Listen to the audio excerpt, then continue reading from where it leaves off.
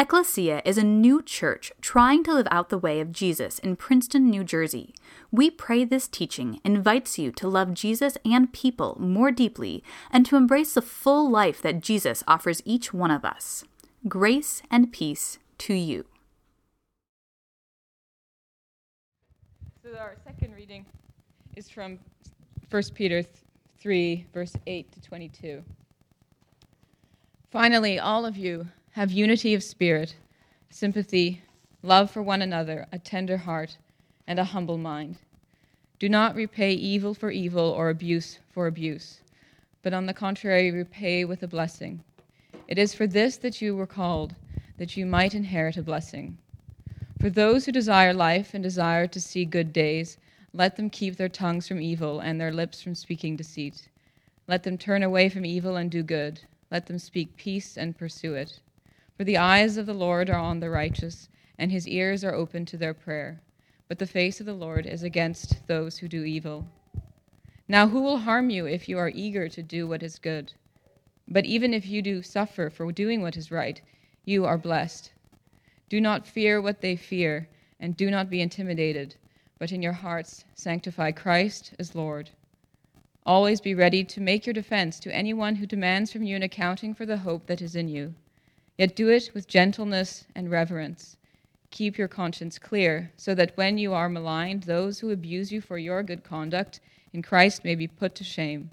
For it is better to suffer for doing good, if suffering should be God's will, than to suffer for doing evil. For Christ also suffered for sins once for all, the righteous for the unrighteous, in order to bring you to God. He was put to death in the flesh, but made alive in the Spirit, in which also he went and made a proclamation to the spirits in prison, who in former times did not obey, when God waited patiently in the days of Noah, during the building of the ark, in which a few, that is 8 persons, were saved through water. And baptism, which this prefigured, now saves you, not as a removal of dirt from the body, but as an appeal to God for a good conscience, through the resurrection of Jesus Christ, who has gone into heaven and is at the right hand of God, with angels, authorities, and powers made subject to him. This is the word of the Lord. Thanks be to God. Amen. Thank you. Good morning. It is a pleasure and honor to be able to speak with you today. I count Ian and Courtney as dear friends. We went to university together, to Oral Roberts, and surprisingly enough, we didn't really hang out at all during that time. And then I grew up here. This is home for me. And so when I came back after college, actually, after being in Korea for a little bit, we reconnected and are better friends than ever before, I believe. And it is a privilege, and I am so grateful for their relationship and for being able to be here with you today. I've spent the last 9 years in Asia, the last 7 or so in Shanghai, in China, working with the international churches there, planting an international church that is meant to be internationally diverse as well as denominationally diverse. But as Ian said, I am an ordained Anglican priest, and I did not wear my traditional vestments for you. I'm sorry for that, to disappoint you. Part of that is because of the nature of my travel this time, but also partly because I wanted to wear your ecclesia vestments, the traditional hipster attire. So I hope that I, when in Rome for you. So I hope I didn't disappoint you too much. Maybe next time if there is a next time, I'll grace you with some yes. See how this goes. Okay. It is my joy to get to share with you from 1 Peter, and the nature of my time here, this was not a planned trip. I was originally in Germany. During the Chinese New Year holiday, I was intending to spend 1 week in Germany and return to Shanghai. As I left for Germany, it turns out that, as you've probably heard in the news, the coronavirus became an epidemic and has become a problem worldwide, but particularly in Hubei province, in the city of Wuhan, which I've been to numerous times. And this was a very unexpected reaction. While being outside the country and as things have been quarantined and shut down, I thought this would be a good time to visit my family and to take some time to kind of reevaluate where things are. And because of quarantines, etc., which you can talk to me later, things are not well, but things are probably not as overblown as you've been watching in the news. It's certainly not a thing to make light of, but obviously it's easy to become overwhelmed or to get pandemic or just paranoid about these things. I've witnessed many who have, as soon as I tell them where I'm from, take a few steps back in our conversation as if I'm infected, which is fine. And so if you want to keep your distance later when you talk to me, I promise that I've coughed all over my hands, just for you. All kidding aside, this last 3 weeks that I've been outside of China, which was supposed to only been 5 days and is indefinite at the moment. I will return, I promise you that, but whether that is another week or 3 weeks or a month, it's uncertain at the moment. But in this experience, whether it's been my waiting in Germany or coming back here through the quarantine, I have realized a bit more of what it means to be an exile, to be someone fleeing or in search of a home or a land or uncertain of where they will be sleeping the next night. And I don't mean to make light of those who are currently refugees or immigrants or actually living in that place, but I think the last few weeks has given me a little bit of window into what that might feel like.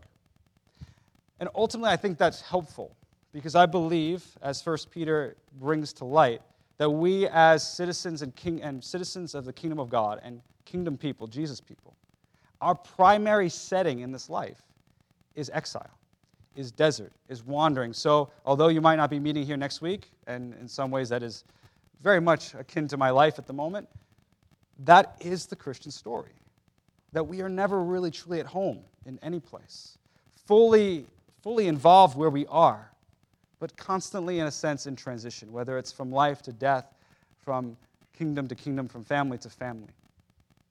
The title of today's sermon that I'd like to give you, I like to title things.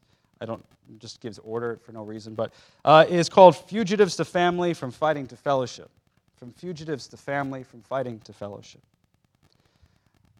The last few weeks, as I've been kind of uncertain where I'm going, I've experienced a lot of different emotions, particularly uncertainty, a bit of fear, a bit of trepidation, a bit of unknowing, and it has created stress, undue stress. And I'm someone who tends to bottle up the stress and just shove it down.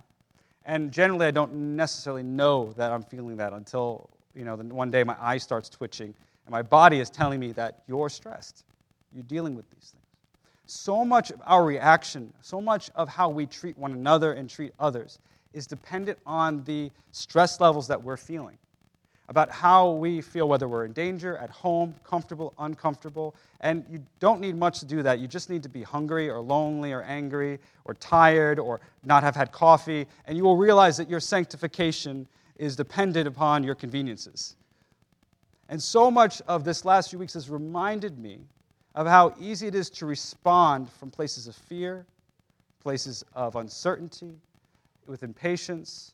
And it takes its first example, or we see the first temperature readings of whether we are, like a duck on the water, our legs moving rapidly underneath, in the words that we speak, and how we respond in our impatience, or whether our words bring kindness, blessing, or criticism.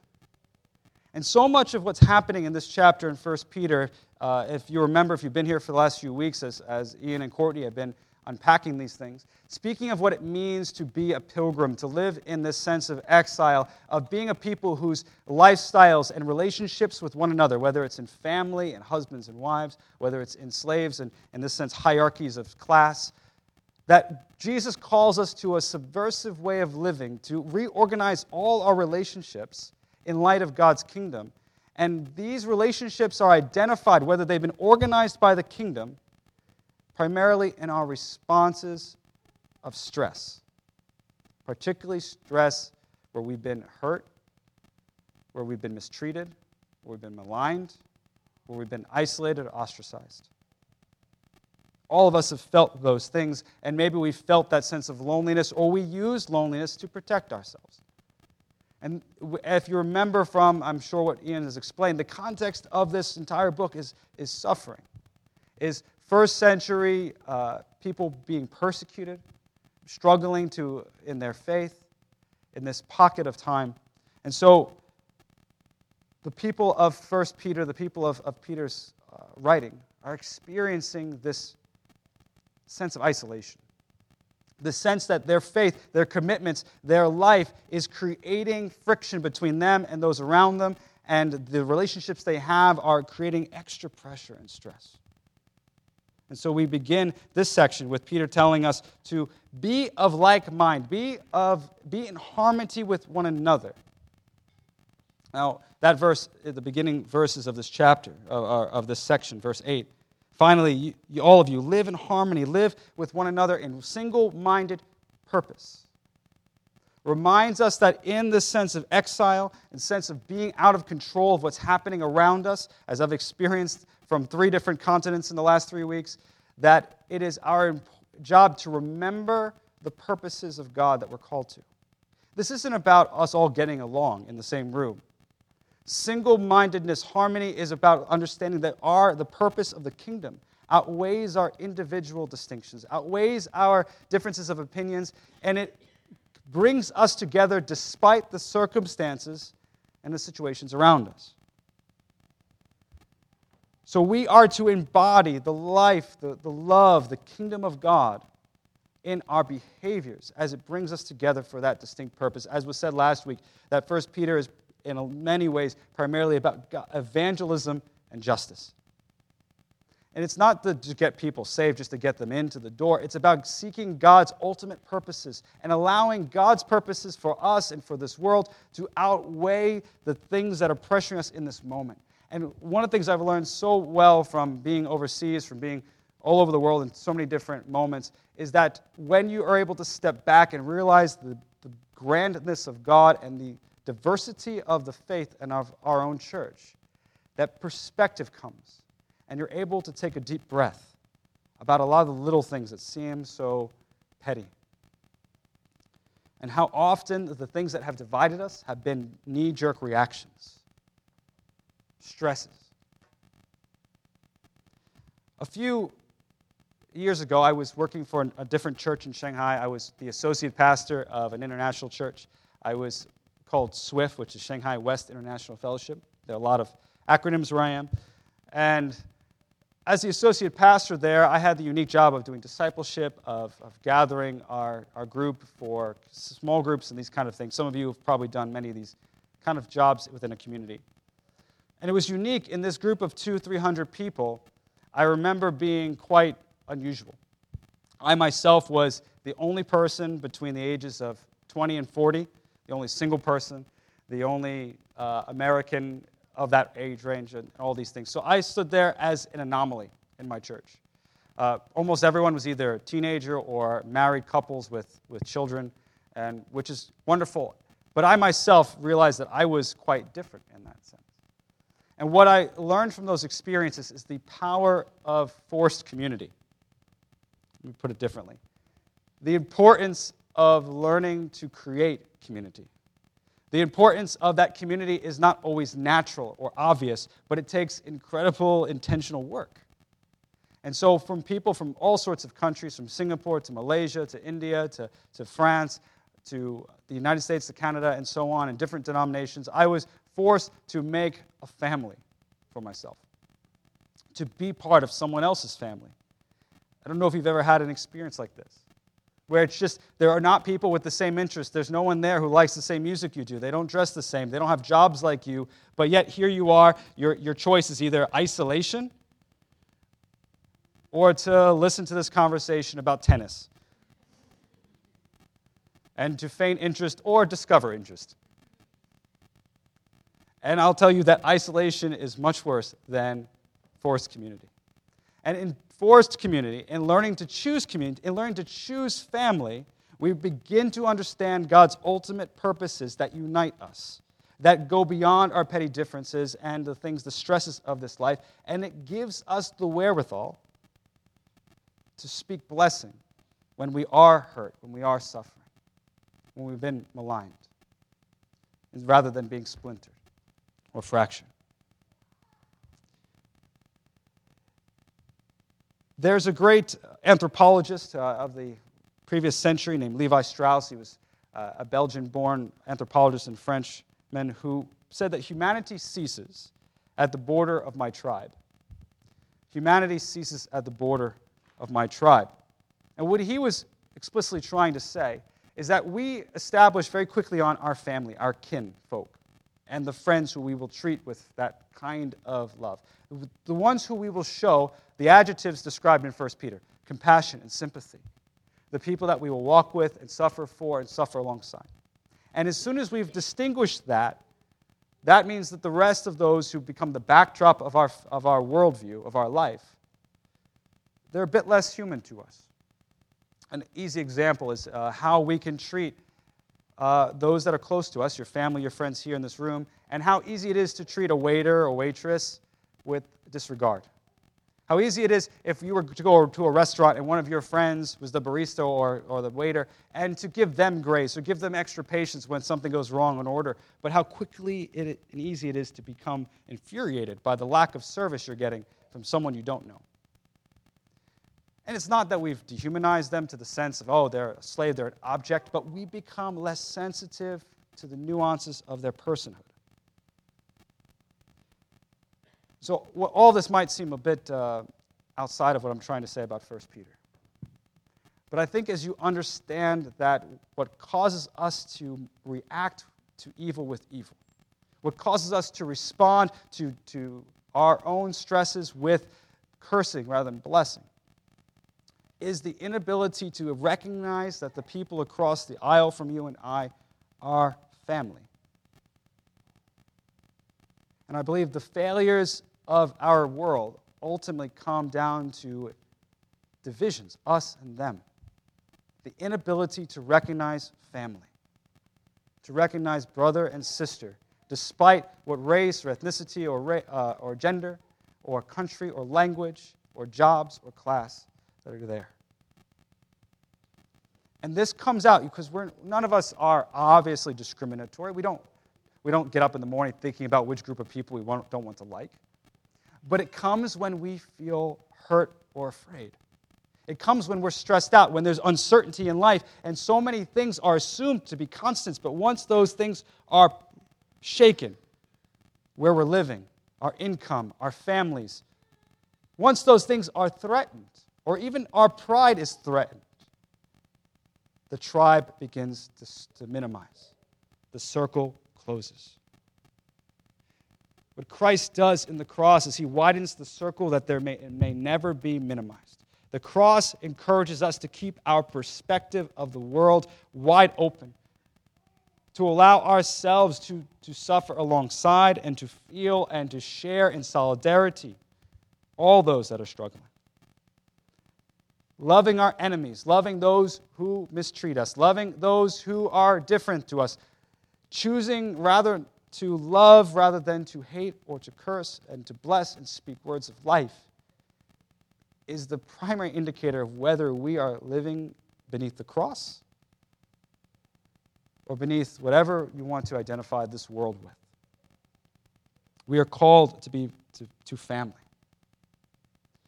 As the scripture goes on in 1 Peter, it begins to tell us that we should have a reasonable defense, that we should honor and revere Christ and have a reasonable defense for the hope to which we've been called. So much of this passage has been placed the emphasis on some sort of apologetics. Make sure you have a reasoned outline of defending your faith from all the liberal atheists, etc., etc. I don't think that Peter was dealing with these kind of things. I don't think this was Peter's first context. I believe in the context of this passage, what Peter's encouraging us to is consecrate your life. Set your heart aside that its passions, its responses, its woundedness, whatever you're going to feel and love and be concerned with, let it be what Christ is concerned about. Crucify your favorite injustices in life. Whatever passions you think that they are probably from the Lord. The Lord gifts us with emotions and with passions and with feelings. I'm not saying don't be passionate about things. But our favorite injustices are not often God's favorite injustices. Consecrate your heart to the concerns of the kingdom and give a reasonable defense, an explanation through the way we love one another. Our lives, our ability to identify each other as family is our greatest defense to the reality of Christ crucified and risen. Your words of kindness Your words of love and blessing in a culture of canceling is your greatest witness to the validity of Christ's lordship, not your well-reasoned argumentation, which has its place in our world, but ultimately the life that which you live. The borders of your tribe will determine the borders and the limits of your evangelism. The borders of your tribe, of your humanity, of your humanness, will limit your evangelism.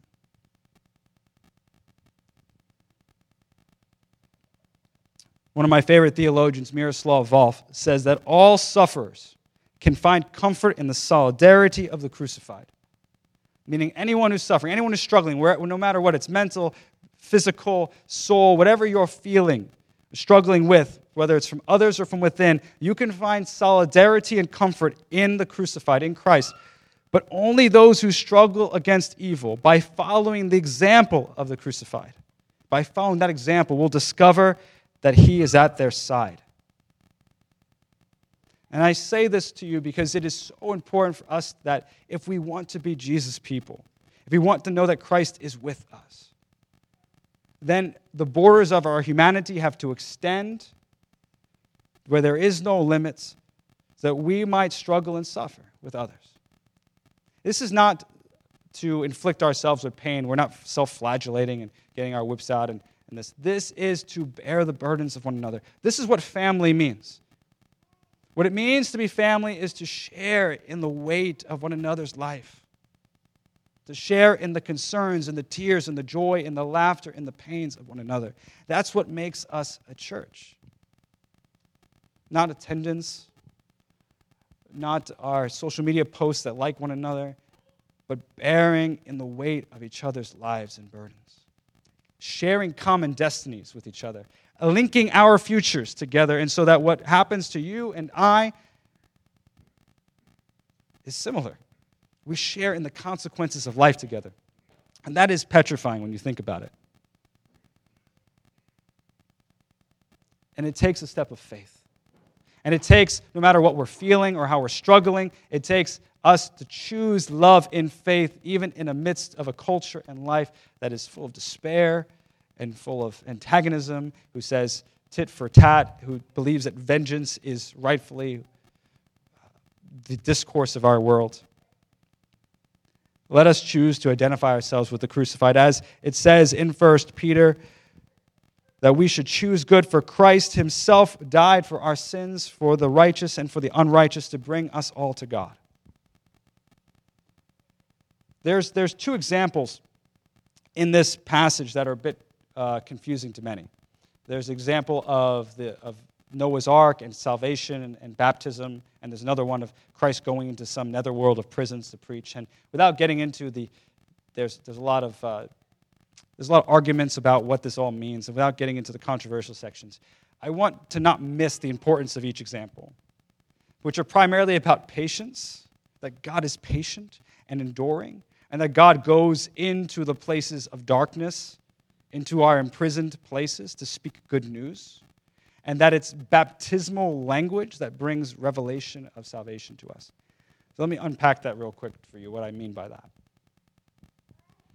God demonstrates to us a family to those who hate him and to those who crucify him, that while we were still aliens and strangers, Christ died for us. That while we were unrighteous or righteous, no matter what you've done, Christ chose you and identified himself with you, and he implores us to become family to one another in a baptismal way, allowing ourselves to die to ourselves and to rise with him. And what baptism means primarily in the New Testament is so much about initiation into family.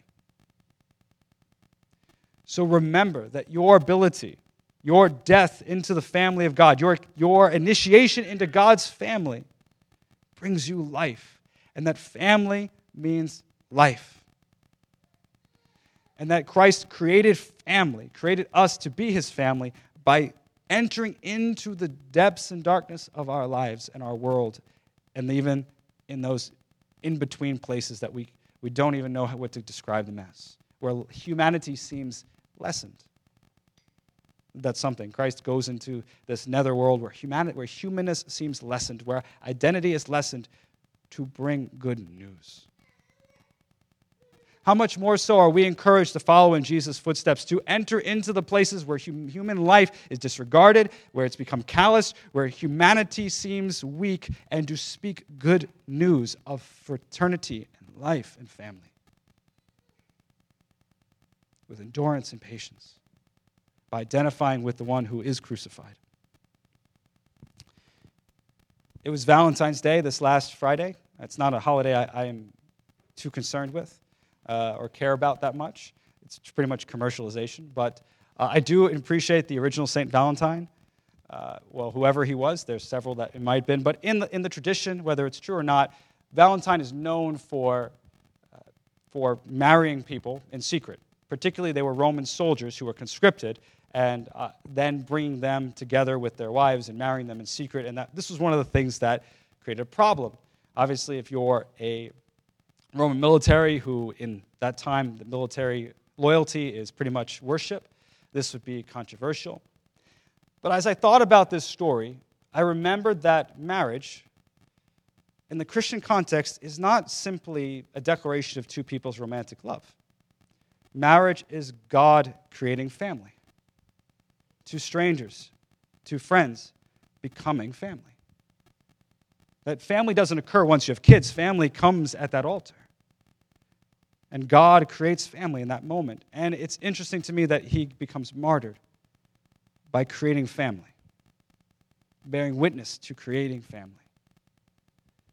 Today, allow our witness, our struggles, whatever we might suffer from, let it be because the bounds of who is our family, let them be too wide for the culture around us.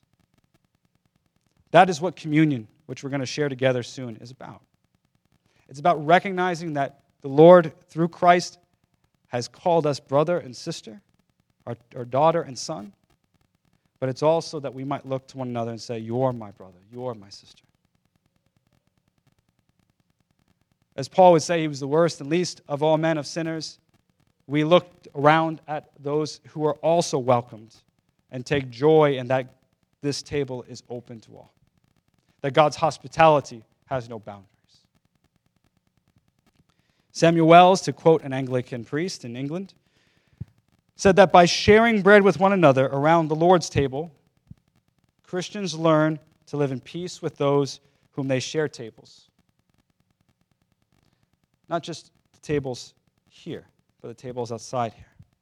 Whether they're breakfast tables, shop floors, office tables, or checkout counters. They develop the skills of distribution, of sharing their bread with the poor and with the rich. They develop the skills of equality, of valuing places and peoples that are differently labeled, differently gendered, differently oriented, differently in assorted races, classes that are medical, social, and criminal. The table creates new worlds for us.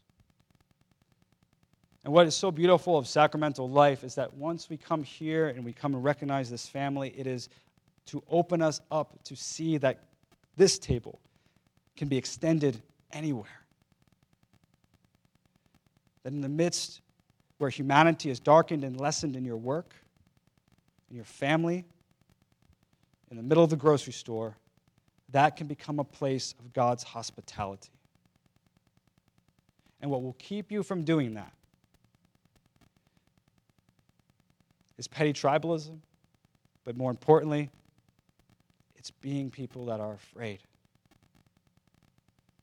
Being people who the uncertainty of this world and the stresses of this life, who are unable to cope with being pilgrims. Embrace this pilgrim life so that you might respond to whatever injustice or suffering or isolation you feel or experience with the good news, with an embrace, with fraternity, with opening yourself up to new and important families. And in this community, whether you're new here or been here a long time, pursue family. Love family. Open yourself up to new and unique and creative and unimaginative sorts of family, as I was forced to in Shanghai.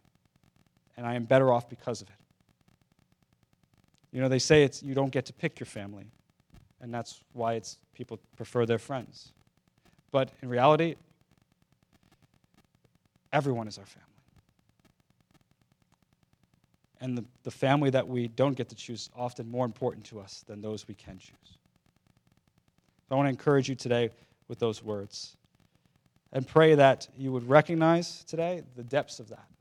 As you come to the table, do not only remember what Christ has done. Please certainly do that. But as you remember what he's done for you, remember what he's done for the person next to you, for the person across from you, for the person you might wish wouldn't be here. And if there's anyone in your mind you could even fathom, as I say this, that you wish wasn't here, whether it was your boss, your aunt, your cousin, all the more reason to imagine them at this table with you. Just as this table becomes a table anywhere else, this table reminds us, is a prophetic insight into the table we share in eternity one day, where all will be welcome and all things will be made new. I want to say all these things to you in the name of the Father, the Son, and the Holy Spirit. Would you join me in a word of prayer?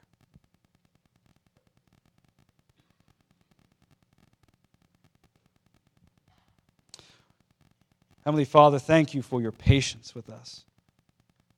Thank you for the depth of your kindness. Teach us to speak words of blessing in a culture of criticism. Teach us to pursue family over the preferred relationships that indulge our petty indifferences. Teach us to choose your life, O Lord, and to find ourselves willing to identify where cruciform realities exist. Help us to speak good news wherever your image, wherever our humanity is disregarded and ignored. And I thank you again for this time and opportunity to be with you, be present to us. And Lord, have mercy. In the name of Jesus we pray. Amen. Thank you for listening to our podcast. For more information, please visit www.ecclesianj.com.